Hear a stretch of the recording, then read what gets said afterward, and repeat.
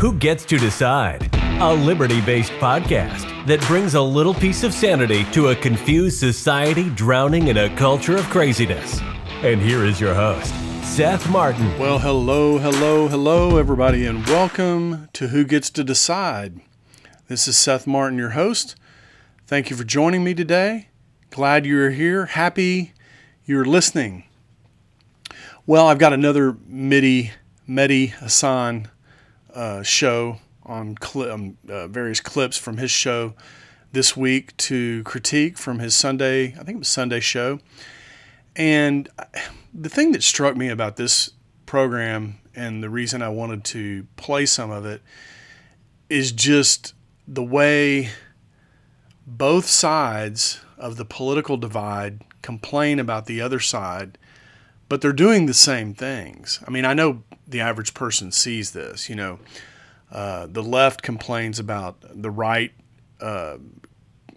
with their conspiracy theories, but really all the right is doing is making observations.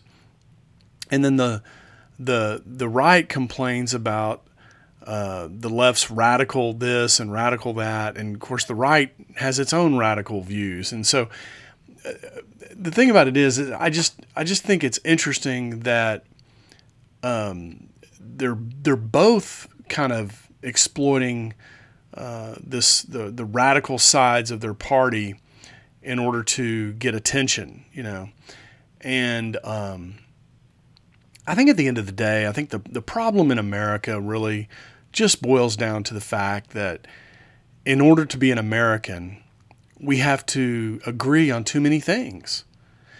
And I've said this before on the program. Years ago, when I was a kid, all you had to agree on to be an American is that we were the greatest country in the world and we were patriotic and baseball and a few things, Well, now you have to agree on, genders and pronouns, and you have to agree on war, that the United States is just the awesomest of awesome countries, and because of our awesomeness, we get to drop bombs on whoever we want and blockade whoever we want, use our military to get whatever we want, to push our weight around in the world. And there's just too many things we have to agree on in America in order to be considered, American or having American values. And I think at the end of the day, this is the problem. I mean, if you look at the left, they want us to believe all this cultural stuff, right? That you can abort your baby right up to the 30th week or something like that.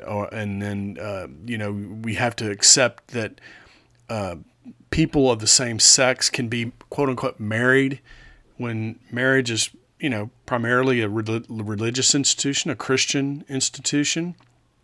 They've co-opted some of the language that we have in America that's traditional, language around rights, and this kind of thing. And then this is a challenge, right, for the especially for the conservative party, because it's trying to conserve a certain way of life, a certain historical remembrance, and so on and so forth. And the left is just constantly co-opting the language.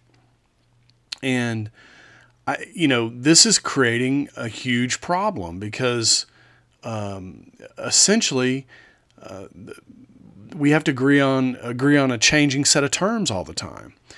And I think this segment that Mehdi Hasan has and his guest, I think, really highlights some of these problems. And I thought it would be worthwhile to play and critique and criticize. I mean, to actually provide some criticism too, not just of the Marjorie Taylor Greene, but also of some of the left candidates or the left politicians that they discuss. So, without further ado, let's play some of Mehdi Hasan and get to work on his program.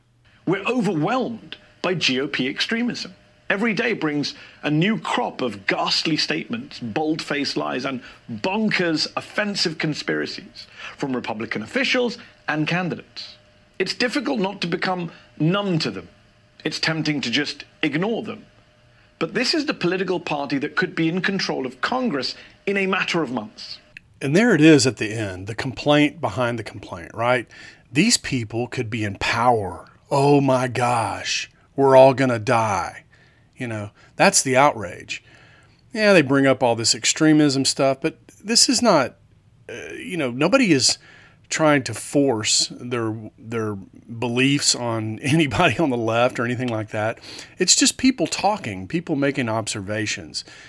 And, the left makes it about extremism and all this, this inflammatory kind of observations they make. So, but at the root, it's the loss of power. Okay, that's what they're concerned about.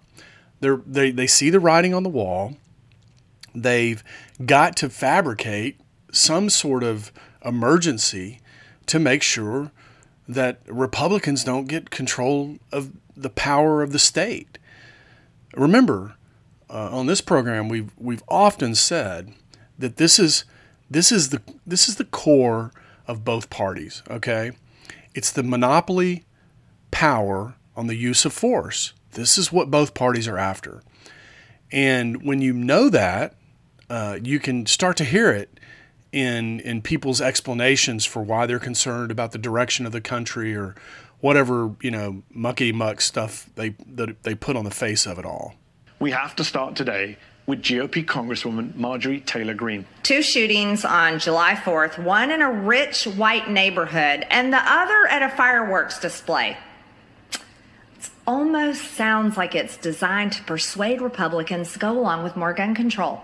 I mean, after all, remember, we didn't see that happen at all the Pride parades in the month of June, but as soon as we hit MAGA month, as soon as we hit the month that we're all celebrating, loving our country, we have shootings on July 4th. I mean, that would sound like a conspiracy theory, right? Of course.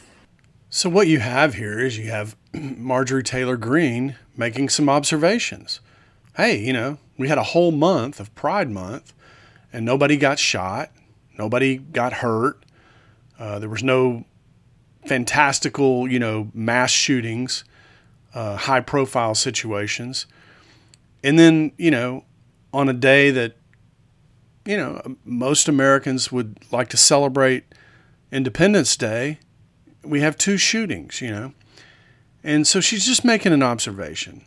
And then she kind of catches herself and, says, well, I guess this could be a conspiracy theory, which, they've been accused a lot of.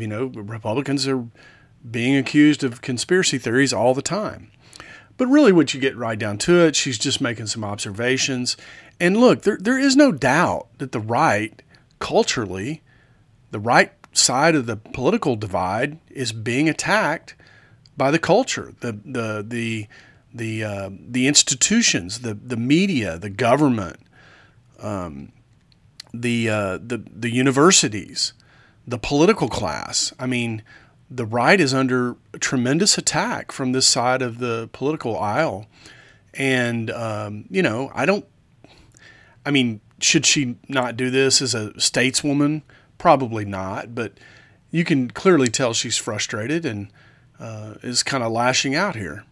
That is a sitting member of Congress saying on her own podcast that the Philadelphia and Highland Park shootings on Monday, on Independence Day, the latter of which killed 7 people and wounded 36 more, quote, almost sounds like it's designed to persuade Republicans to go along with more gun control. In other words, a false flag. Well, in some respects, Mehdi Hasan is wrong and Marjorie Taylor Greene is correct. I mean, the media does tend to focus on certain types of mass shootings. Like we don't hear about any of the mass shootings on the west side of Chicago or the south side of Chicago where blacks are killing other blacks. We don't hear about those. We never hear about those. All we hear about are these disturbed white young men that choose to kill a bunch of people with AR-15s, or in this case, he used a S&W military and police weapon. But so in some respects, she's right. I mean, they do tend to cherry pick certain stories that are more inflammatory and that do tend to mobilize people for gun legislation.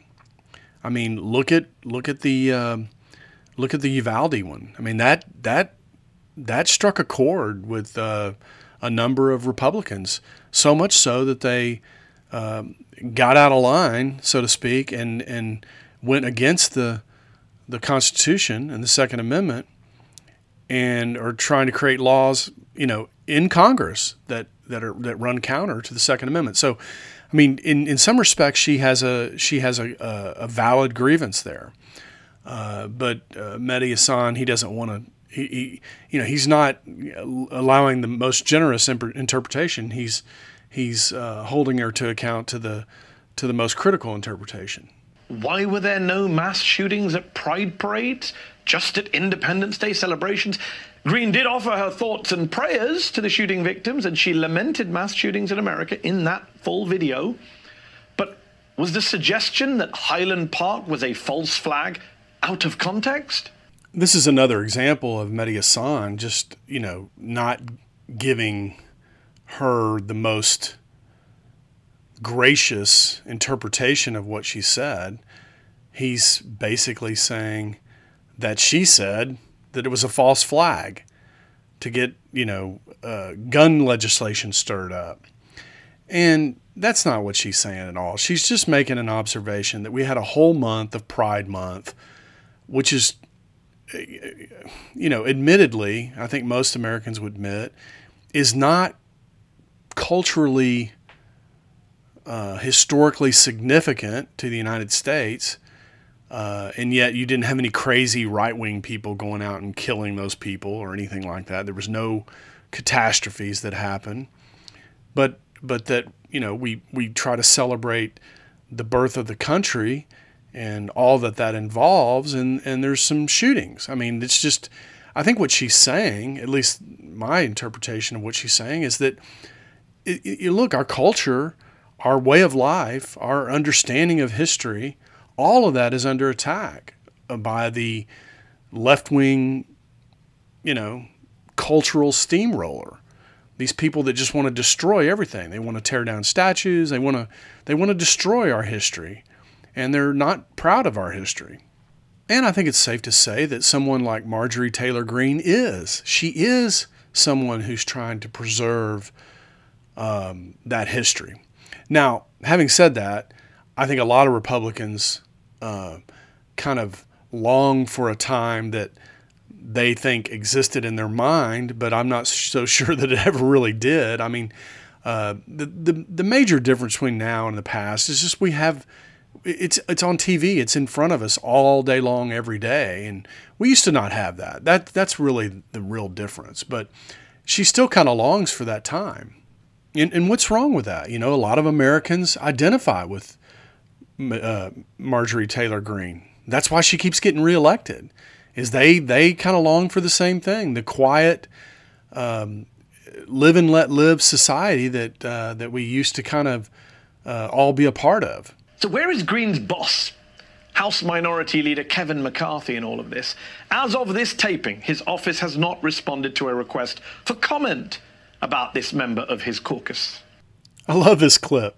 Where is her boss? It's like she's in trouble. What I didn't play is just his long, drawn out history of she said this, she did that, she said this, she did that, and then here at the end it's like, where is her boss? And that's the way the Democrats think, right? They have this for a group that complains a lot about hierarchy.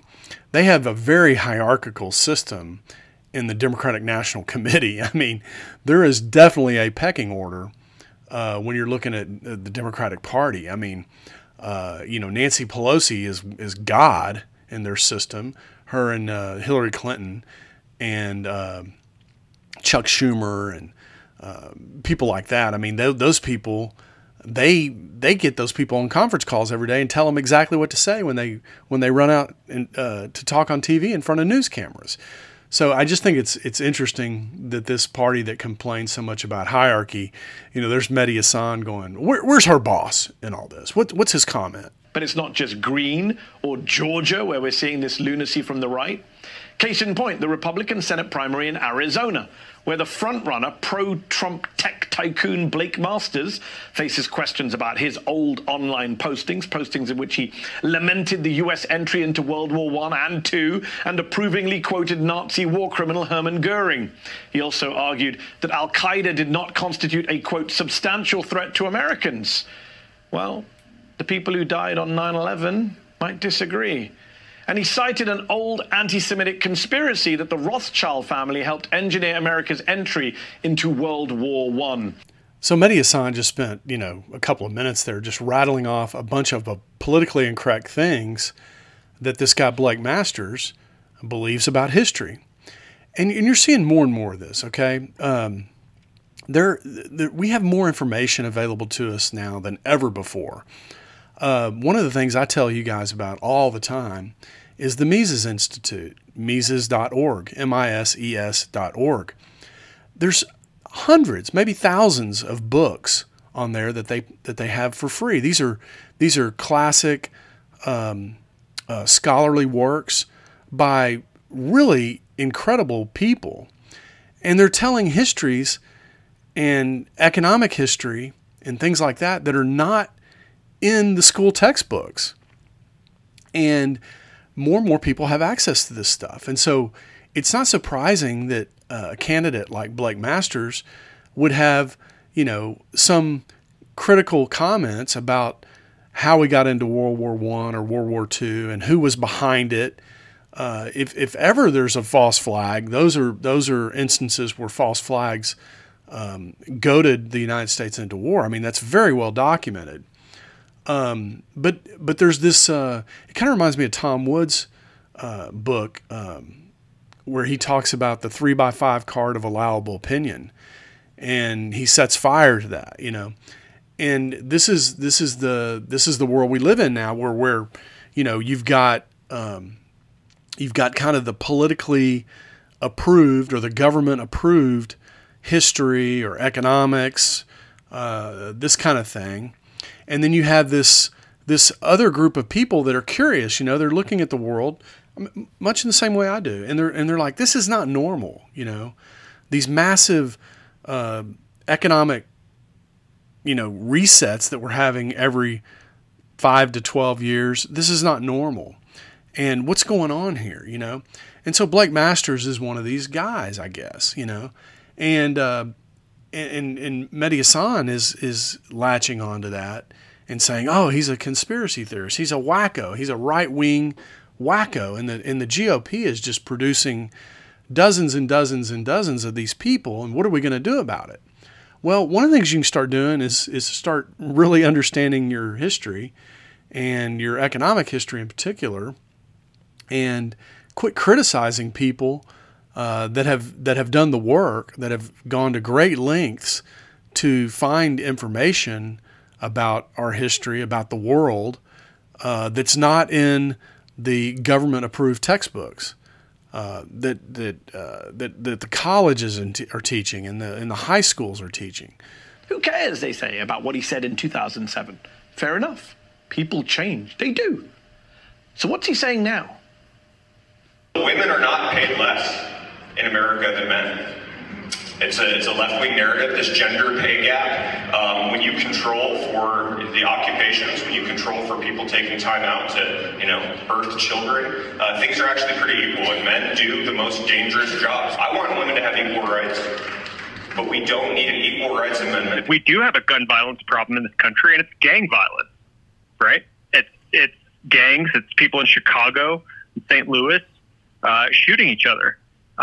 Very often, black people, frankly, and the Democrats don't want to do anything about that. They just want this open border. This is their policy program. From the Democrats' perspective, they like it. It's good. I'm bold enough to admit the obvious, right? Which is that they're doing this so that someday they can amnesty these people and make them voters who they expect to vote Democrat. So these are the three things that his program cherry-picked from Blake Masters to show that he's extreme. The first one was the gender pay gap. Okay, the second one was the black on black crime that's happening in major cities all over the country. And the third one is the quote unquote replacement theory, which is really just, unimpeded illegal immigration across our southern border that people are concerned about. I mean, all three of these are legitimate concerns, except the gender pay gap. There is no gender pay gap. Even under the Obama administration, somebody noticed that men and women made different amounts in the Obama administration. And when asked about this, the Obama administration said, well, women and men do different jobs in the White House. Yeah, they also do different jobs around the country. Women do a lot of clerical jobs and service type jobs. Men do a lot of manual labor jobs and dangerous jobs, potentially, like crane operations and working in chemical plants and refineries, or working in the upstream oil and gas market, or in the offshore market for oil and gas. Women tend to have more flexibility built into their jobs so that they can take off and take care of children. This is all voluntary. This is all something that women want to do. And employers have to account for that. They have to adjust for these flexibilities in the job roles that women want. And I mean, I just don't see how there's any dispute about the black on black crime. I mean, the number one killer of black people, black men especially in America, is other black men. I mean, this is just a fact. And, Democrats just don't like the way it sounds. And they also don't like the fact that it's happening in Democratic run cities. But it is what it is. And we need guys like Blake Masters to be talking about this, because these are very serious problems in America. And then the last one's just on its face, just stupid. They called it the Great Replacement Theory because, the Democrats want to make it sound like the Republicans have some sort of, evil intentions around, excluding illegal immigration. But the fact is, nobody likes illegal immigration. I mean, look at all the candidates that are winning along the southern border, that are winning as Republicans. These are previously democratically held towns along the southern border, and they're being won by Republicans.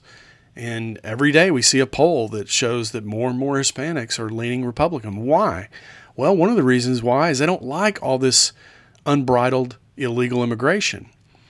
For one thing, it's very violent. There's a lot of violence that's spilling over into some of these southern border cities, and the people that live there don't like that. They don't want to live with all that crazy violence going on. So they're not in favor of this unbridled immigration. But it was just interesting that these are the three things that they picked to make Blake Masters sound like an extremist.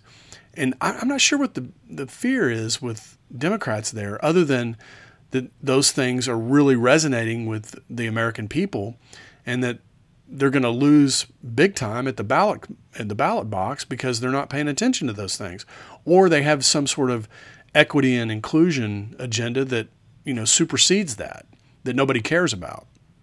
Blaming gun violence on black Americans, paying women less, doubling down on the racist Great Replacement conspiracy theory espoused by the Buffalo, El Paso, and Pittsburgh mass shooters. In any other period in American history, Blake Masters would be unelectable for his old writings and his new policy positions, if you could even call them that. So Mehdi Hasan, he just has a completely different take on this than I do. I mean, he just sees the world differently than I see it, and many Republicans see it. Now, I'm not in favor of either one of these parties. I think they're both, because ultimately what they're doing, the Republicans use these particular issues because they know they resonate with voters. But once they get in the office, they don't do anything about any of these things. It persists. And that's why I'm not for either party. They're really all about just getting in control of power. And they want those reins of power. And so that's why I'm for neither the Republican or the Democrats. But I just think it's interesting how they see one another, and how people play into that. The tribal conflict between parties, and how people get hooked by this.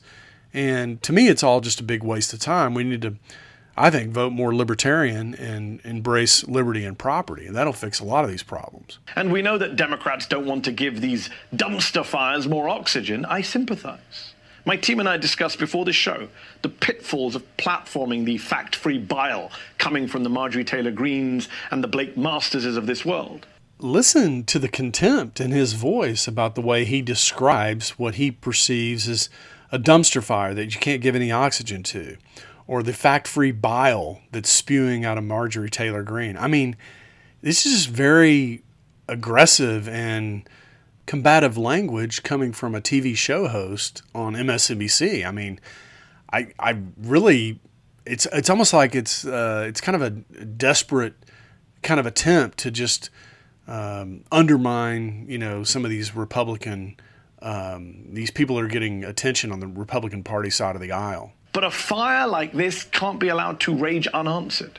We cannot accept living in America. In an America where politicians can say mad, offensive, outrageous things about mass shootings without any political consequences, and when the bodies of those innocent American victims aren't even buried yet.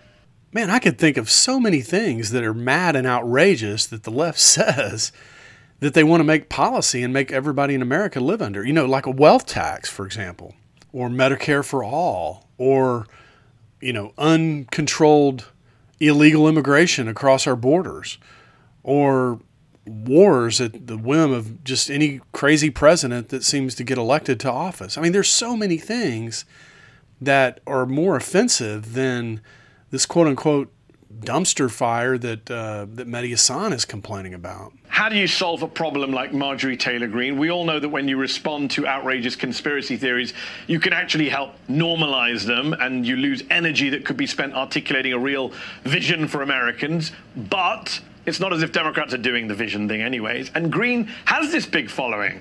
You can't just ignore her either, can you? What do you do about a politician like Marjorie Taylor Greene?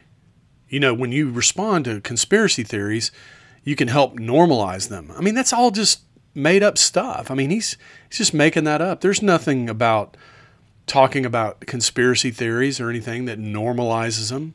Maybe time would be better spent, Mehdi, if you tried to understand Marjorie Taylor Greene and tried to understand the constituency that she represents and what their concerns are. I mean, there's just no interest in trying to understand her point of view at all. Maybe she's not the most polished speaker or the best at articulating certain ideas, but they're not even trying to understand what she's trying to articulate. What we would need, theoretically, is grown-ups in the room, right? Members of the Republican Party who would say this is not okay. The closest you got to that is Liz Cheney and Adam Kinzinger. This lady from The Atlantic cracks me up because what she says is, well, you need some adults in the room, That's how the left, that's how they don't deal with the argument, right? They just make fun of you or laugh at you or whatever. And then she turns around and says, oh, Liz Cheney and Adam Kinzinger, these are examples of the types of adults in a room. Well, of course, those are the ones that agree. Those are the Republicans that agree with the left, or at least the center left. So, again, not trying to understand at all about what's happening in Marjorie Taylor Greene's district. They just want to criticize her and sling mud at her. It's frustrating for Democrats, to look at the Republican Party because the Republican Party doesn't always march in lockstep like the Democratic Party does. And this really frustrates the talking heads that advocate for the Democratic Party policies. Trump has birthed like a million mini Trumps, and who are fundraising off of the sort of basest instincts of GOP, racism and sexism and anti everything. I like how she said, that a million little mini Trumps have been birthed. Yeah, but it's not that they're just running around being anti everything. What they see is they see a government that's hectoring them to death, that won't leave them alone. And they see the Democratic Party as the main player in this not leaving us alone kind of society. We saw this really ramp up into overdrive during COVID.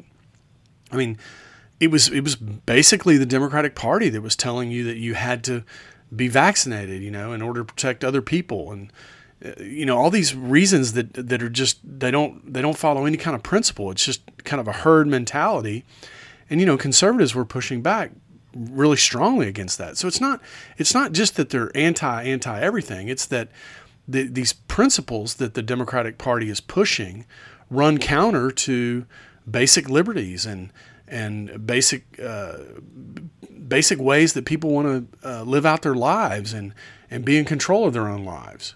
Frankly, a very sad awakening I had when I served in Congress, which is the realization that nothing in the Constitution requires judgment or intellect to be qualified to serve in the House of Representatives. Neither is moral clarity, neither is discernment, neither is a fundamental commitment to equality and justice.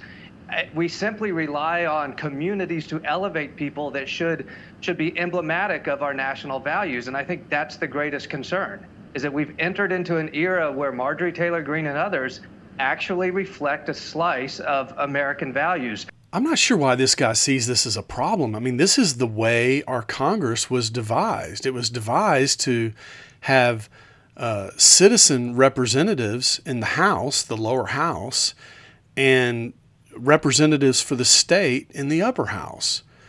And together, they would not accomplish much, actually. That was by design.